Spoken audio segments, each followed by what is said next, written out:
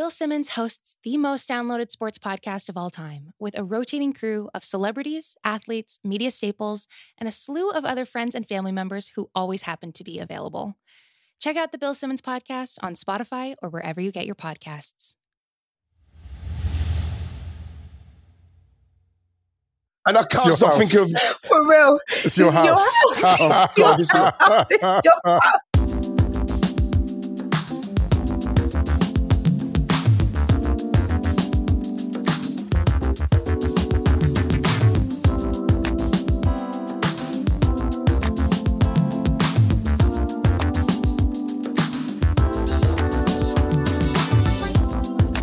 Hey everyone, welcome to Wrighty's House on Ringer FC. Hope you are all safe and well. A quick one about today's podcast. It was recorded on Tuesday morning ahead of the Champions League, so Musa and Ryan will cover those games on Thursday's Stadio. Today, we're going to talk about a forthcoming documentary I did called Home Truths. Then we're going to chat a bit about Leicester and Palace, a bit about Leeds, because I like Leeds. In fact, I love Leeds. And we're going to talk about the Hall of Fame, the Premier League Hall of Fame. And my guests today are the wonderful Jeanette Kouachi. I love you, Jeanette. Don't say anything yet. And Mr. Musa Okwonga. How are you, guys and girls? We're really good. Are we feeling good, Jeanette? Yeah, we're really good. I feel that the last 10 days, the whole Super League stuff to where we're at now, it was all a dream. I feel beautiful. I feel so much better. Yeah, it's a bit. There's a niceness, but there's a cloud because you know it's. Can I tell you what it's like, Moose? With everything that's happening, because we're not going into it, because we're not going to bore people with more ESL, but it feels like we've just finished the last hope. Empire's been crashed, but you know they're coming back. The rebellion has to carry on. They're coming back. Yeah, they're coming back. It doesn't sleep. What's that thing they said in Mordor? There's an evil that does not sleep. Does not sleep. It's like that evil that does not sleep. Oh my gosh. But it's been, you know something, it's been quite, I felt really good, and I played really unbelievable golf yesterday. Oh, wow. And there's nothing, right, that I do now, apart from when I play, that gives me the energy and the beautifulness that I get now than when I play good golf. Who do you play with? Do you go by yourself or do you play with friends? No. I played with the guy who taught me, and we went to an unbelievable club. It was perfect. And I played well, because my problem when I was young, because of the anger issues I had when I was playing football, the lady told me that I need to play golf to kind of like deal with the anger.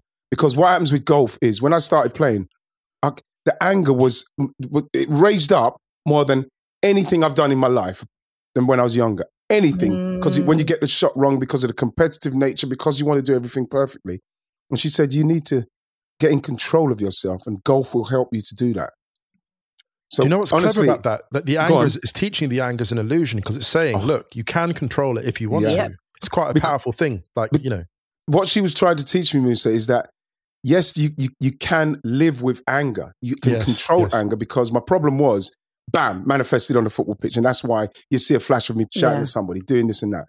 And she says, when you can contain the anger and continue to do what you're doing, because in golf, you have to lose control to get control, because you have to you can't be fearful of what you've got to do. You've got to trust the mechanical, the swing. You have to trust it and do it perfectly every time. Yes. And you cannot be angry. It's quite intrinsic, isn't it? Honestly, I'm telling you. Yeah. And the thing is, when I play good golf, it just makes me think of her all the time, simply because it's given me a calm, and I feel so happy.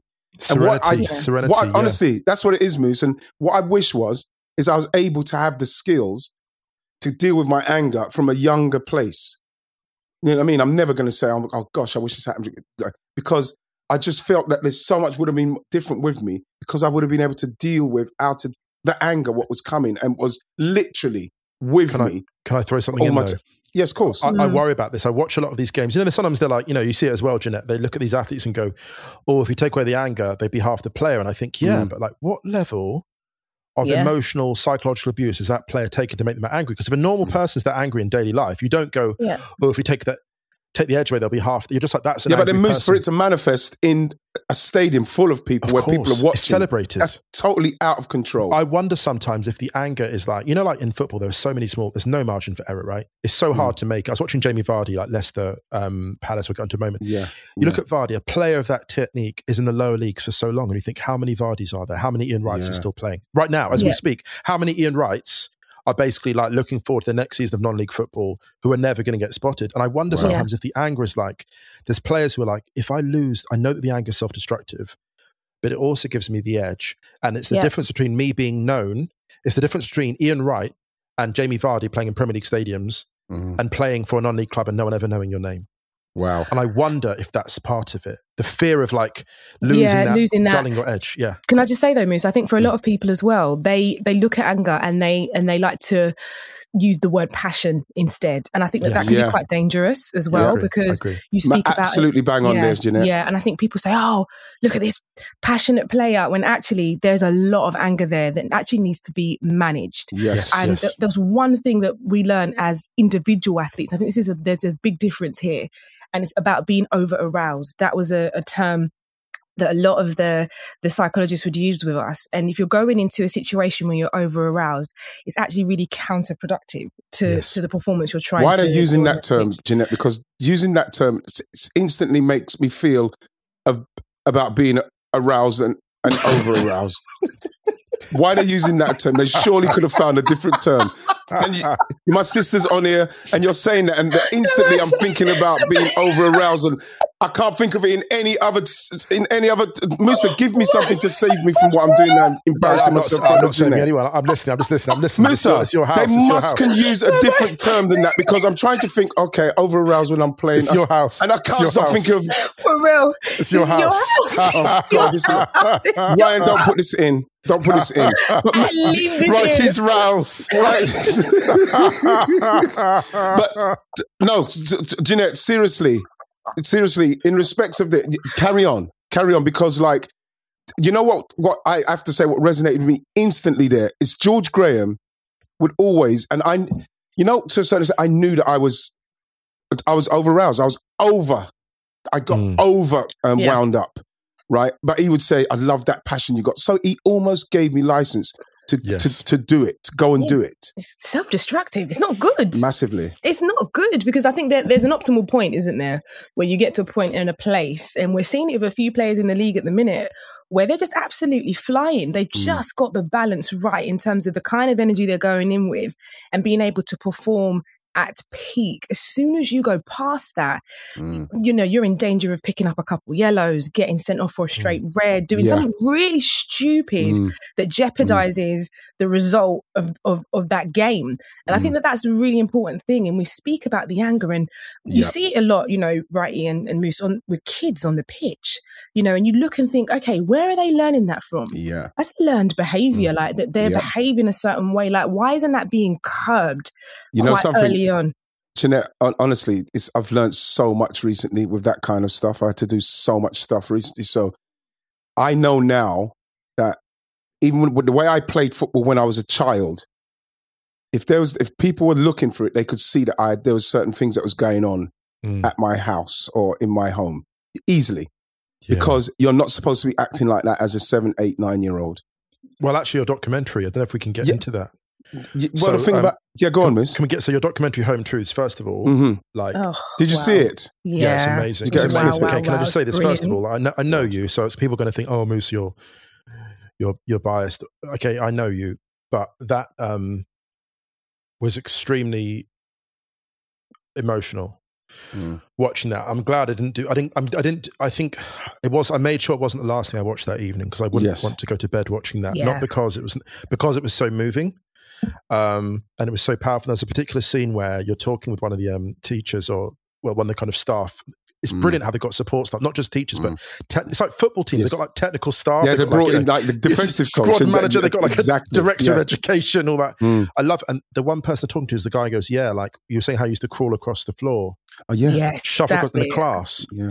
And the guy said, see, if we saw you shuffling across the class, we'd identify that as a pupil who's basically like, that's not a normal response. That's a coping mechanism for something. And it was brilliant the way they break that down. And I thought, like, what you're talking about, like these methods of acting out of children just telling people something's not right. And I'd encourage anyone listening to this podcast to watch that documentary, because it is like, it's one of the most moving things I've seen in a long time.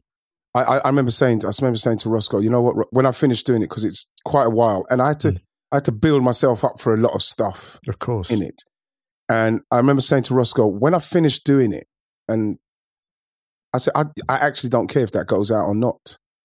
It didn't make no difference to me if it went out or not, because the journey that I had when I went on it was tumultuous. It's the toughest thing I've ever done in my life, simply because I had to face things, like going back to the house, going back to the one room. That was so brave, dude. Like, a lot of people don't do that. So, like, there's a lot of things that I watch, and we have had very different lives. There are some things that resonate with me. And you talking about, you don't care if it goes out. That's how I feel about the work I've written, the books I've written. Because you have achieved your own journey within the work, it doesn't matter then what happens to it, because you've healed. I went back to my dad's village for the first time in 35 years recently. And the last time I was there, I buried him in Uganda. And I went back there, and one of the first things somebody said was, you've got a lot of guts coming back here, because most people wouldn't. Most of that generation who lost people in the war, they don't make this journey. And I went all the way to the north of Uganda to have that moment. And you going back to the house, I'm like, it's very brave to return to the place where everything molded you. Most people, they spend their entire lives running from that one. There's a lot of people who've got one street, one bedroom, one street corner, and they've spent their entire lives running from there, and they will have partners, and they will have kids, and they'll be like, why is that person always in their own head? And that person in their head, there's a tiny room in their head that is forever locked. And in that room is the front door of their house or their bedroom where it all happened. Do you know, when I watched that, it really made me think about a time that I went back with Chris Akabusi to his childhood home. Wow! And we did a really short piece for the BBC for the One Show, and Chris Akabusi went through foster care, and he went through something called a practice called farming, and not many people would know what this is, but essentially a lot of West African families would give their really, really small children to white working class foster parents back in the 70s and the 80s. And Chris was a product of that practice. And he spoke about some of the abuse that he received in those houses. And it broke my heart watching the documentary yesterday, because a lot of the things you were speaking about were done by people who are meant to love you. Meant to love you. You know, who are meant to be in... Like, the trust ones, the ones that you're meant to trust. You're meant to trust them. You are meant to be in mind, you know, when it comes down to that person. And then Chris would speak about people that he would go from home to home with, and that, for him, that level of abuse of people that he didn't even know properly, who his parents had entrusted, essentially, and they were doing that to him.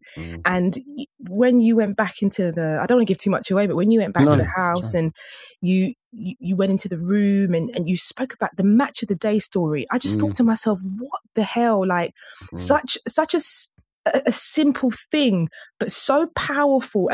And for someone to understand the impact that has on a child, I found that really difficult, you know. Like, I just thought, what could I do? Why would I do that to my son? Like, to make him feel a type of way, to make me feel empowered. You know what, Jeanette? I remember the lady, I had to speak to Lady Nuri, and she said, because I grew up not feeling like that, the mental abuse and the physical abuse that you get, and we had it in our generation, everybody had it, the mental abuse and the physical abuse. But I remember when I spoke to her, when I spoke to other people, I didn't feel like, but it's fine, I'm not going through stuff. When she said to me that you have probably experienced the worst kind of abuse simply because it came from the person that you needed and loved and trusted the most. Yes. And so as I went through the whole journey of it, because my mum never speaks about it, you know, there's too much drink, he was smoking too much weed, it was all this stuff that was going on. But all the time in my life, because my mum's still alive, never speaks about it. And all I keep thinking about is, what's my mum's journey been, man? Oh my God! What has happened to my mum? She emerges so well. She emerges so well from the documentary. It's vitally important to me for that to happen, because when I went into it, Moose, I didn't know how I was feeling, because I've been angry with my mum for many years, especially when all of a sudden I've gone from everybody's disliked me all the way up to when literally when I turned into a football, all of a sudden everybody loves me. So I had a lot of anger, and then I had a lot of feeling used through the fact that I can help so many people. And I was angry with a lot of people who all of a sudden hated me. For most of my life, they hated me. Now all of a sudden, everybody loves me. So now I feel used and I'm angry. So and then everything's starting to manifest on the pitch. So anything what happened, just like when I was a child, as when I went outside, if I lost a football match, if I lost anything, I'm fighting someone. Bam, instantly. Well, it's funny because it's called is it Home Truths, and it's out. Yes, Home Truths. 6th of May, is it? Yeah. 9 p.m. BBC One, I think. Yeah. And so anyone check it out. But I just think what's really powerful is your mother is, without giving too much away, she's not in it. But she kind of hangs over it, and she emerges, I think, as a very sympathetic figure because you just understand. You don't understand, but you just get a vague sense of why what she must have absorbed, and the fact that she fought for you and your brother as well is just amazing. Your brother is. Do you know what? It's so. I look at him. How was he talking about that with you, right? You know the thing is, you can really see the brother relationship. He's like, especially when you finish talking, he's like, "Oh, shut up, man! Like, move on." Yeah, like, man. You know? He was when we was younger. Because remember, Morris is the whole world to me, right? Because he's the one I remember more than anything else. And when people do see it, they'll see some of the reasons why we're so bonded. He was so good at football when he was younger. Wasn't quick. Good left foot, good right foot. Could head the ball. Could do everything quite naturally. Could write with his left hand, write with his right hand. He was very. He was very like intelligent. It's got all of that about him, and he used to tease me forever about everything, Moose. You can see it. But you can see it. Yeah, yeah. We got through a stage, but when we was younger, all he done was protected me, especially in that room, in the stuff that he used to do, and I didn't realize why he was covering my ears. I didn't realize why he didn't want me to go somewhere when you can hear stuff going on in a room, and he would keep me to the point where I'm angry with him because he's holding me from going somewhere. But I don't realize what he's doing, but he knows what he's stopping me from seeing. Incredible. Yeah. And so when we started talking about it, I remember Morris said, I didn't think you remember all that. Because Morris was the comedic, like in our house, the funny stuff would come from Morris. It all come from Morris. He'd say stuff under his breath about my mum when she'd say something. He'd say stuff about my stepdad and stuff like that. He was so funny. But for him to speak about it, he doesn't do anything. You know, he's never left the country. He looks after my mum now. He's never left the country. He's just that guy who will just stay there and be loyal to He's a rock. Honestly, the community. I was saying, Evan in the community. Do you know what he is? I looked at him and thought to myself immediately, that's the uncle that takes people to the 7 a.m. the football matches. That's the uncle that gets you out of bed on the Sunday. Yeah. That's the uncle. Do you know, like Raheem Sterling's got a guy in his book. I don't know if it's Richard. He runs a youth club. There's a guy that runs a youth club, and he's like, and Raheem Sterling would go there, and he was young, and he was like, Raheem, what do you want to do with your life? What do you want to do, Raheem? What do you like doing? Not with your life, but what do you like doing, Raheem? He's like, I like playing football. And the uncle, he's like, oh, I've got a team. You should come and play for them. And he goes and he trains with them. That's the beginning. And it's just because that guy has that kind of thing where you immediately trust him. And I saw Morris on screen. I'm like, that's the guy. I was like, that's the guy. When you're running from house to house, knocking on the door, and you're not, when you're a kid, you're not sure which door to knock on to get help. For some reason, you knock on Morris's door. Yeah. And I immediately saw that. And I was like, you know, here's the heartbreaking thing. It's not everyone has a Morris. No. Yeah. No. Not everyone, far from it. And that's what you see when you see this documentary and you see what you go through and people who've suffered abuse, who've perpetrated abuse, you know, men who've abuse in turn because they don't deal with their own thing. And I thought to myself, this documentary is going to help people. Absolutely, both abuser and abused. Break the cycle. And then also you think about the fact that, you know, we've been in, you know, lockdown, obviously coming out of a partial lockdown for the best part of the year now. And not everybody's home is safe. So when you're in a position now where you actually can't leave your house, and it makes me feel quite claustrophobic watching stuff like that. And I'm in a very safe and happy home. But I think about a lot of the women that are in that position where their routine, you know, whether it be going to the hairdressers or doing something that gets them away from the house, they haven't been able to do that for the best part of the year. So the cases have shot up. Like, why isn't there some sort of, it's like a first aid kit for somebody to be able to identify the signs of somebody who you see and you think to yourself, oh my goodness, this person's going through it. Can I raise a warning? And we don't think about the impact it has on children. We don't. No. You know, Jeanette, there's an unbelievable stat. 1 million women experienced domestic abuse like last year, and in 90% of the cases, there's children present. 90%. 1 million. It's still like 2 women a week are being killed. through domestic abuse. And I remember that's why we're going back in that room. And I don't want to make it too doom and gloom for people because it's very difficult to start talking about this stuff to not just continue to go with me, because going in that room is where I saw some of the worst things ever happen to my mum. Horrible. Yeah. And there's children present, but like the government didn't recognize that children being present has an effect on them. And now they're trying to change the law. Even up to last year, they're still trying to change the law. I think they've changed the law, but it's still not come into effect because children are present and children are just being left to move on in life, to get on with their own, to get on with their own devices. And it's what's going to happen is that it's just going to get worse. Because like you mentioned earlier, to try and break the cycle, you have to do something to intervene. And what's wild is as well, like, because that stat you gave, that's in the UK alone, 1 million women in the UK alone.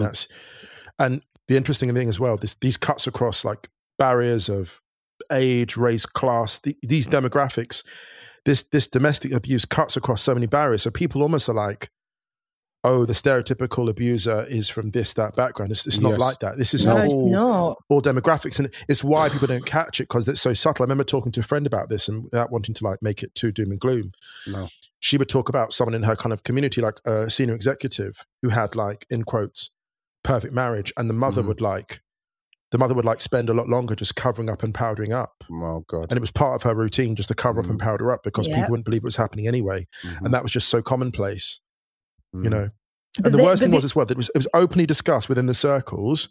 But I remember thinking, like, who's intervening with that woman? Who's intervening to help? Everyone knew it was happening. Anything? I have these conversations with my husband. I say to him, if we were aware that this was happening within our network, with our group of friends, like, what do we do? Do we mind our business? I feel like culturally, there's a big part of us like, you know what, actually. That's what they always say to us. Let me mind my business. Or do you actually go in and say, this isn't good, or you need to come with like what? How far? You need to have a strategy. You need to have a strategy. I would, Jeanette, because like what you say there is perfectly right, and it's used to happen when we was younger. But when we was younger, we lived in the estate. It was happening to everyone. It was the same. We knew that lady was being physically abused. That lady over there, like you see women walking around with black eyes and stuff. Oh my God! No one intervened. But for me now, I'm not. If I'm in a circle of friends, especially what I've been through, and I know that's happening, I'm saying something. And I'm saying something simply so as they know that I know, so as then they will have to check themselves in and around me, because we cannot continue to have the same kind of conversations when I know what's going on. I can't do it. Do you know what's wild as well? I've had somebody where I remember we was down there, we was staying down in their place, down in the country, and I could hear it, and I just had to go in and said, we're leaving, and if this does, we went, I'm going to take her with us. I said, I can't stay here because I can hear the bullying and I can hear the noises. When I was younger, when you're not in the room and you hear these noises, you know, I said, I can't sit and be a part of this. No way.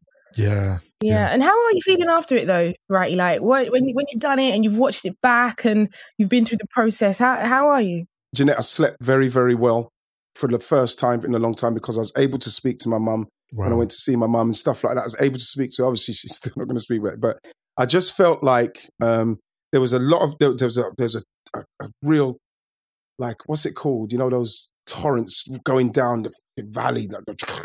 I just felt very calm. Yeah. You know what I mean? I felt very calm, and I feel very calm now.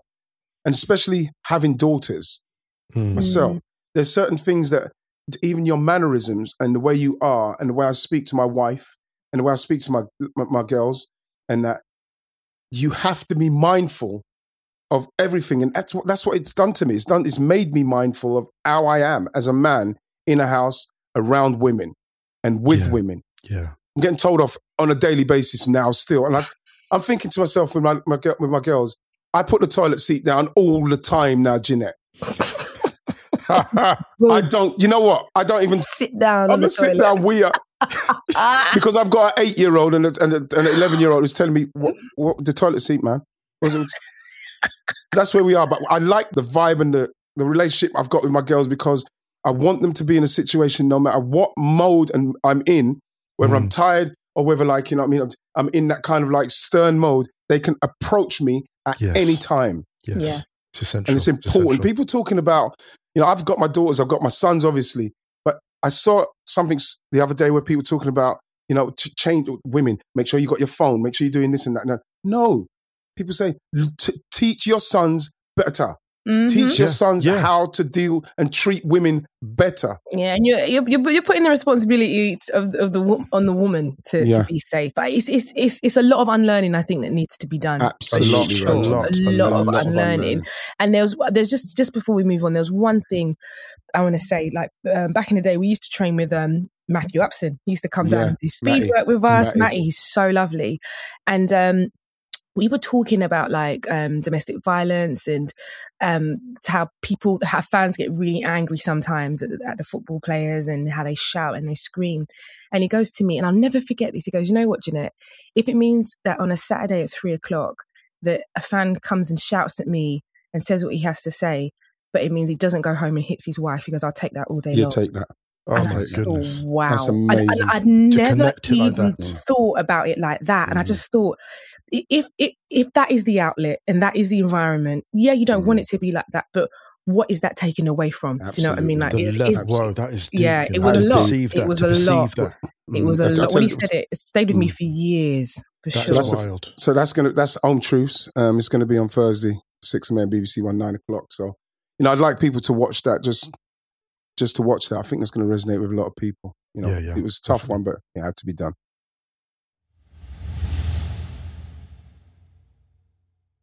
Guys, did you see any of the Leicester Palace game? I watched it last night. You know what I really enjoyed about that game? The way Palace were. There was a bit, because Palace haven't played for, I think it's 16 days. So, and it was really evident to me that they looked rested. They looked energized. But there was, the way they started the game, they were really solid and really good. And there was this kind of threat about them.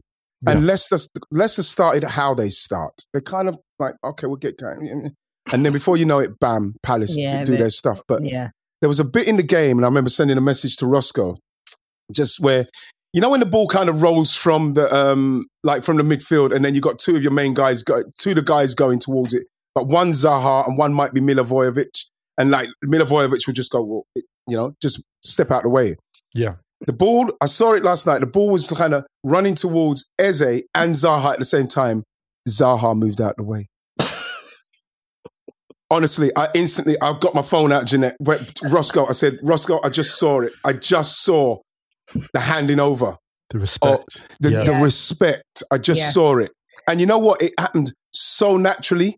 That all that says is in training, Wilfred and the rest of them have seen so much that now it's in them to know when the ball's in and around, right, we're getting ready to do something, let him have it. Just trust your man. Literally, that's wonderful. Honestly, it was when I watched it, I thought, there's a handing over of the baton right there. Yeah. That for me makes Wilfred Zaha say, I'm ready to probably, if I have to stay for the rest of my career and you can bring more like him, then I feel like something can happen. You seen that with Vardy and Iheanacho, do you think? Do you think that that's the kind of similar, you think that Vardy's trusting him a lot more and Iheanacho's taking the chances and going for it? Because he looks so good. Vardy's really interesting. Vardy loves being the kind of elder statesman in that team. See how he celebrates with Castagna after his goal and the way he runs. Vardy is very generous. I think he really loves leading that dressing room. So generous. Does that make sense? For somebody, and he's talking about, you could see when he does his shithousery, when he's celebrating and he's winding up fans, he has got a kind of an anger and a determination about him that you never see reflected on his teammates. If a ball doesn't come to him, if he doesn't, he is tirelessly working for the team, never complains. Yes. I think never. If you look at all the people in the Premier League who are most likely to organise a team barbecue, Vardy is right up there. He's Absolutely. at the top 2% most likely to organise a team barbecue. He just has that thing where, you see it in Messi as well. Messi's more of a kind of loner, but you can imagine Messi like, just the way Messi celebrates with his teammates. Yeah. You can see him running the barbecue, but he's got his stuff on. Of course, coming around saying, you've got stuff. Apron, yeah. You can see it. Yeah. Oh, you've got the Argentine beer. Oh, Leo, it's not the most tasty. It's very good with the meat. It's very good with the meat. Try it with the meat, please. Try it with the meat before, but don't worry, I've got so much more there, but please try it. And the young guys at the back are like, hey, Leo talks a lot when he's at home. So Leo talks a lot at home. Oh my God. You can see exactly like that. Yeah. But Leicester though, Jeanette, can I just say again, because when I'm watching the games now, I found that I need to watch the game with the tactical camera where you can see the whole pitch. Yes. That's what's happened to me now. Watching it in isolation, I find it very hard. But I watched it yesterday, and their first goal with Tielemans, again, it's just these little instances what I'm looking forward to with the Euros, because we're now getting into the top players, the ones that if you give them too much space, it's over, right? Because Tielemans, the pass, what Tielemans puts in is the kind of pass that the defenders and the midfielders saying, okay, you've got enough time, but can you do the pass? Bam, you're dead. Yeah. Pass is in there. Yeah. And when you watch that kind of quality, because you are underestimating the ability of the player, that's why I love watching him. I love like De Bruyne, now Foden. They do not miss. They do not miss when they're in that kind of area of the field, and you've given them too much time. He literally put a ball into an area where you think to yourself, "Oh my God!" The defender actually fell over once Iheanacho attacked it, and that says to me, Musa, he wasn't expecting the ball to be able to be so pinpoint, because all of a sudden he's shocked. He has to move. I love watching that. It's quality, like you said. And I think this is the time of the season where, you might be tired, but if you've still got the quality now, that shows you're in the top percentile of what you are doing on the pitch as a player. Like, this is, where are we? End of April, May? Yeah. And when you're showing that here at this stage of the season, then you're elite. Jeanette, I want to jump in and just talk about, I was watching a lot of Spain games again. You know those games when Spain score 1 and they win 1-11. Oh, Spain are boring. So I was rewatching Spain-Germany last night, World Cup semi-final 2010. Right. That is a 1-0 thrashing. That game, Spain absolutely hammered Germany. And it was amazing watching the game. You look at, what's funny, Jeanette, is I reckon Xavi has pulled more players' hamstrings with amazing through balls. Oh, God. The way defenders the amount of time. Stretching. It's like that De Bruyne pass against Leicester not too long ago, where they think, no. And you realise because they concede goals late against Spain because they're exhausted, because the amount of times Xavi basically spots a gap and hammers it through, and the defender stretches a leg, and Schweinsteiger will stop at last minute, or Mertesacker at the last minute they extend the leg, and the amount of times in the last 20 minutes these players are so exhausted they allow the space because Xavi has just been like. It's like WD-40, WD-40, you keep putting it on the hinges and eventually the door just falls away.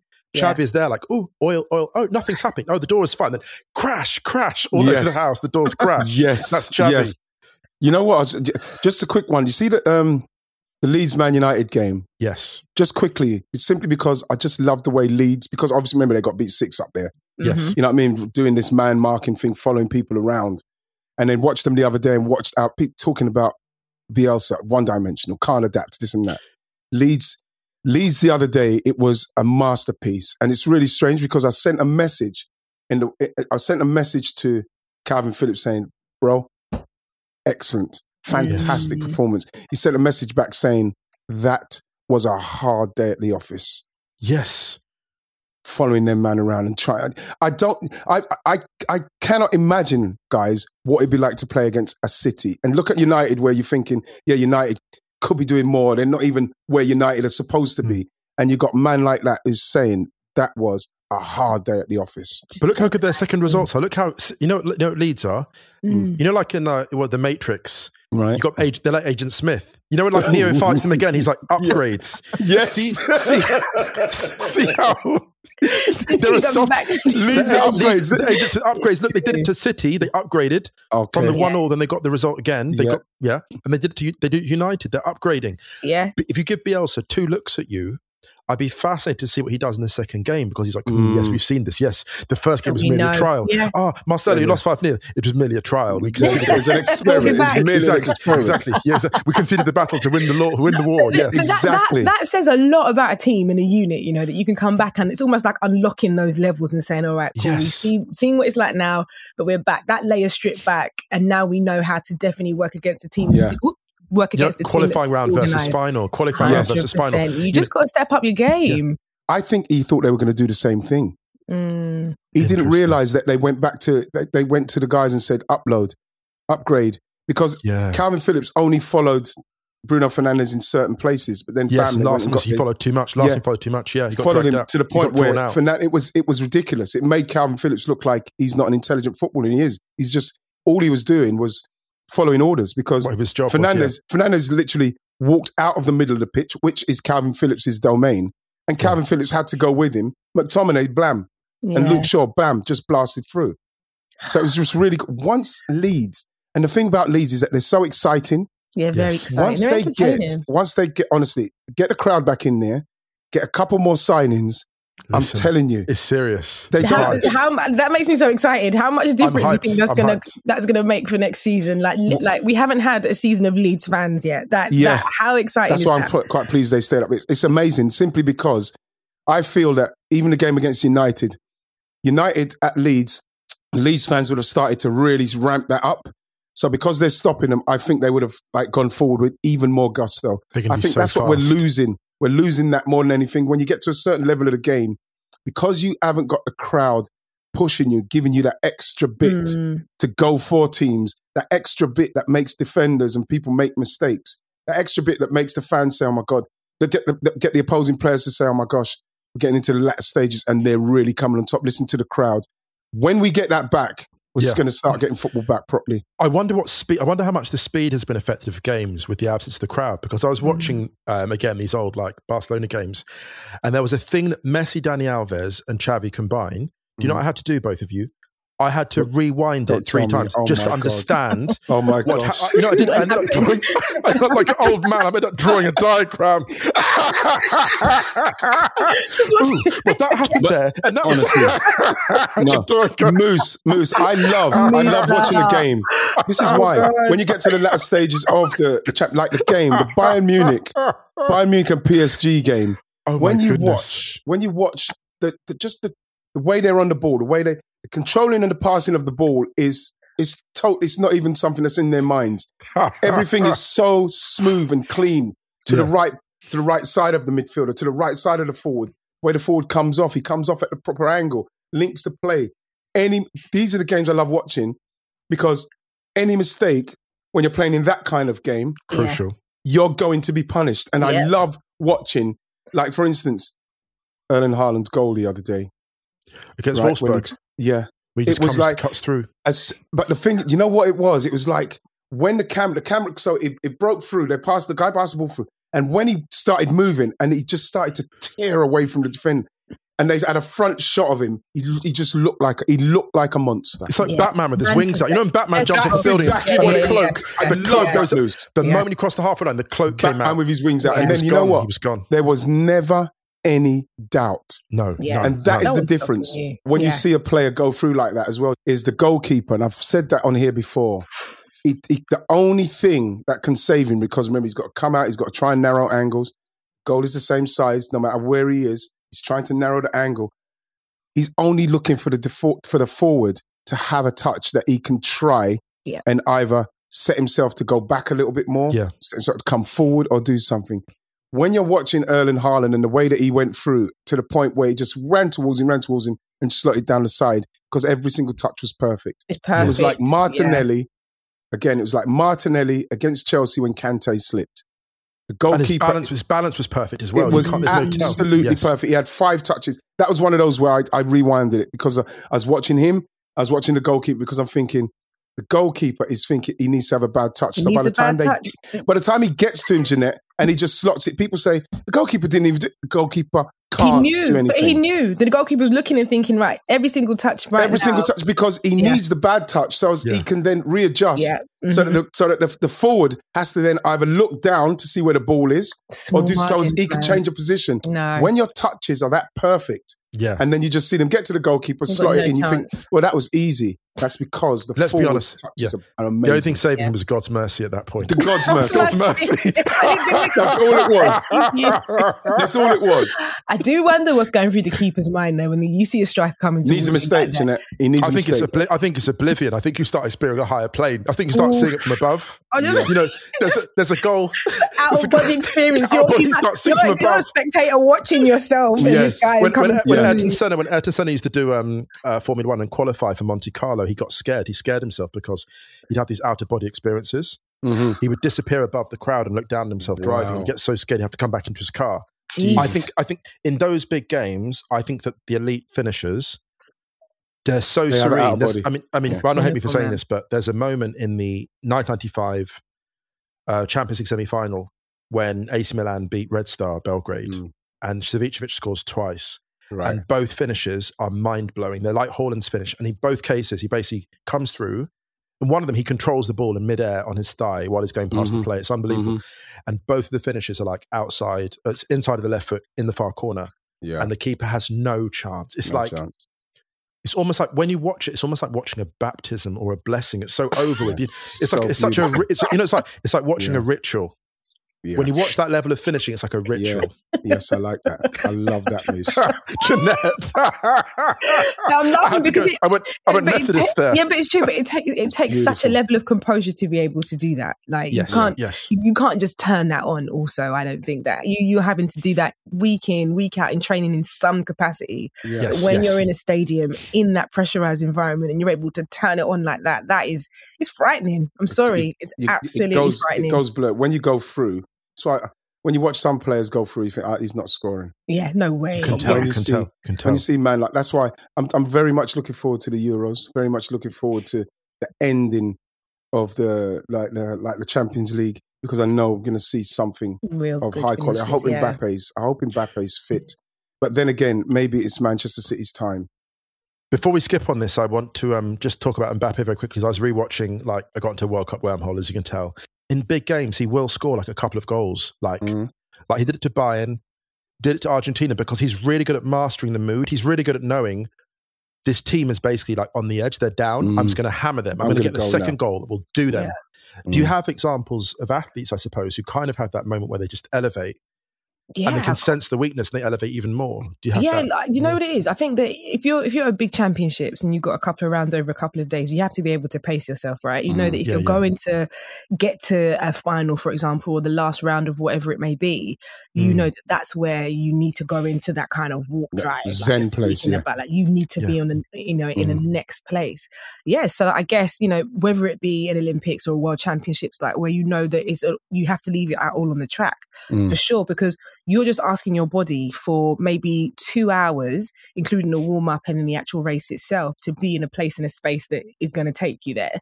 And essentially, if you're a sprinter, it's like 11 seconds, 10 seconds is all you need to be able to, from the gun to the finish. Do you ever think of injury? Do you ever think, oh my gosh, I hope only if you have experienced injury quite recently before that race, it may be in the back of your mind, but if you're fit, oh my god, that's the last thing on your mind. You're like, right, okay, my body's in the next place, I'm just gonna go for it. And you literally just have to put one foot in front of the other and just and move as fast as you can, because that's the essence, isn't it? We speak about footballers moving with a ball, with an object. It's a different kind of skill, but fundamentally it's the same kind of thing. I need to be able to get from here to here as quick as I can, and to be able to put this one away and finish it. And that, for me, that's the exciting thing. How are you able to finish off something that you've put a lot of work into the 6 seconds beforehand? So I think it's so finite, it's so small in terms of the details and the margin. One thing, guys, my coach used to say to me, and this goes, I think, for so many sports people, he used to say before a big championships, or if something was really at stake, he'd say to me in the morning before the race, what do you want your headline to be tomorrow morning? And it was that. Wow. And that was it. That makes sense. What do you want it to be? And I'd have to tell him. This is what I want the headline to say tomorrow morning. If you look on the back page of a paper, this is what it's going to say. So you're holding yourself so accountable to your performance and your result. And you've got, like I say, a window to be able to make that happen, because it's not waiting for you. The Olympics ain't going nowhere. It's happening, whether or not you're there. Yeah. That's amazing, that's words to live by as well. That's words to live by, just in different contexts, in terms of what do you want to be seen as a sibling, as a parent, as a partner. What do you want that headline to be? What do you want? There's a great Kurt Vonnegut quote. He does a cartoon of what he wants his gravestone to be. And it's like the perfect gravestone is basically name someone, age, sometime to sometime, and then it just says, they tried. That's on mine. I said I just wanted to be in the conversation. That is what it comes for me. Yeah. Just be in the conversation. Talking conversations, man. Sorry to talk of conversations. Should we segue, Jeanette? Sorry to. Do you know what? When you said that last night, I was on the laptop and I was scrolling through and I saw on my socials that people are voting for something. I'm like, what's everyone voting? What's this voting? Premier League voting. So I clicked on and it says Premier League Hall of Fame. Moose, have you seen it? Yeah. Premier League Hall of Fame. I've voted. Listen, I've voted. Have you voted? Oh my God! Can I tell you what I did? Sorry, Miss. I just got to say. Can I tell you what I did? Yeah, go.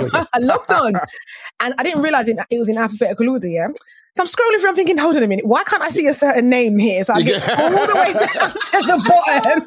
And I said, okay, W. Ian Wright. Click. And I just thought, what? No. Well, I was thinking now these people are taking a mick. I honestly thought for 1 minute that your name wasn't on there, but obviously you were last, right? And I thought, okay, good. But it's one of those, like I say, man. It's like you, and plus I don't know what's going to happen with it, but I don't care. I just in the conversation from where I came, I could not even have envisaged being in and around this stuff when I'm like, let's say 21, right? So I'm starting playing at 22. So there's nothing that anyone could do or say now with my name being in there or not that could have taken away what I've tried to do to get to a certain level where if they're talking about players and Hall of Fame kind of stuff to get in. I wasn't thinking of that, but I wanted to put myself in the conversation. That's what I've done. Yeah. It's very nice to see your name amongst it. And I'm sure that once it comes to a certain time that people will say whatever they say about he shouldn't be there, he should be this and that. That's fine. But the main thing is you're in the conversation. Exactly. That's for me. Yeah. That's all it is. People don't realize that greatness isn't actually it's not a mountaintop. It's a plateau. Yes. It's not a mountain. It's a peak for one person. It's a plateau and it's where people reach you. And it's greatness is a thing. Everyone knows when they see it. Pavel Nedved, great. Oh God, yeah. Luka Modric, great. You just know it. You don't need it's a universal approval where people can see it and they recognize, and to be there, and like I will be voting on 2 laptops. Sorry, Premier League, but I will be casting my votes. Listen, I'll vote on my phone. I'll vote on every electronic device. It's true because it's deserved. Like you have to recognize it. You absolutely have to recognize that. Like, and for me, I think it just means so much more. There were some great names on there. I think you're allowed to pick 6 people, right? And I picked 6. Yeah. I picked 6. I'm not going to say I picked 6. I think that's important. But like, just so you know, the first name I was looking for. Stop it. Yeah. No, we have to, right? Because it's true. Like, I don't even care if you're blushing. Yeah, but like I say, Jeanette, I can't, because we're seeing the names of the good and the great and that. I still, as much as I'm trying to be, I'm not trying to be too modest because I've worked hard to get where I supposedly am, where I am, right? But the fact is, it's still very, it's not even humbling. I feel it's embarrassing. I feel like, oh my God, really? Am I in there? Oh my God, thanks a lot. Because I remember when I got into the England squad, it's like they let a fan loose in the England squad. I couldn't believe I was with those guys and I'm with them and they're all saying, oh, right, you're brilliant. And you cannot believe you're amongst those names. It's very, very, it's humbling for me. I still can't believe it. You're going to vote? No, but that's how it should be. That's how it should be. Yeah, I'm going to vote for you. I'm going to vote for a certain man. Can I say this, Ian? I didn't vote for you first. No problem. That's not. I voted for Bergkamp first because we're going to need service. I say if he's in the Hall of Fame, because if he gets into the Hall of Fame without Bergkamp, we'll never hear the end of it. He's like, there's no one to pass to me. What's the point? No one knows my runs. I actually don't want to be in there. It's pointless me being there. I'm going to be. Because we'll never hear the end of it. Yeah, if you get in there and Bergkamp doesn't, it'll be like, no one understands the runs that I make. No one's hitting. I was like, yeah, okay. It'll be calm this way. It'll be calm for everyone. What it really shows to me is, this is how we should have been respecting and revering players for a long time. Yeah. The Hall of Fame should be 100 years old. Yeah. There should be Preston North End players there. There should be all of that, because our infrastructure in football, we're not very good at honouring our great players. Yeah. Probably a conversation for another pod because we're, going to get kicked out soon. But I do feel like when we speak about why we don't give footballers that deserve that level of respect, why they don't get it, like what is the reason behind that? Is that a cultural thing? Because it's almost as if that if there's a negative thing about that particular player, it overrides everything. You forget about how good they are, how amazing they are, and things that they've done. Can I say this as well before I get kicked out? You'll be someone that raised it for people. And that's the thing. It goes further than medals. It's bigger than trophies. It's moments, right? Yeah. I don't remember people holding league titles up above their heads. I remember moments. I remember games where it could have gone either way, and that person stepped in specifically and transformed it to something that we couldn't imagine, something which lives in us now. And that's what greatness is. Yes, my friend. Feeling. Always. Nice one. Nice. I wish people could have seen how Jeanette done the feeling. Yes. in my system. In your soul. Oh, wow. You're spreading, your spirit was taking flight. It was, that was really nice. That was so nice. But it's true. Deep. It's how people make you feel, right? Exactly, man. Listen, I think it's time. It's time. Already. Hey, guys, you know something? Thanks for that, man. You gave me a little bit of there's a nice healing vibe I got there. I felt like something shoulders lifted again. Plus, I played good golf. But thanks for coming, guys. Thanks for coming in the yard. Always a pleasure. See you soon. See you soon. Thank you so much. Definitely. Thank you. The love is infinite. Strong. Thank you very much. Thank you again to Jeanette and Musa. Thank you very much for listening. Hope you enjoyed the podcast. Really missed doing last week, but things happened. And things happen like that. But we're back. And we're back for good. So have a great week, and we'll see you next week, my friends. God bless you. Bye.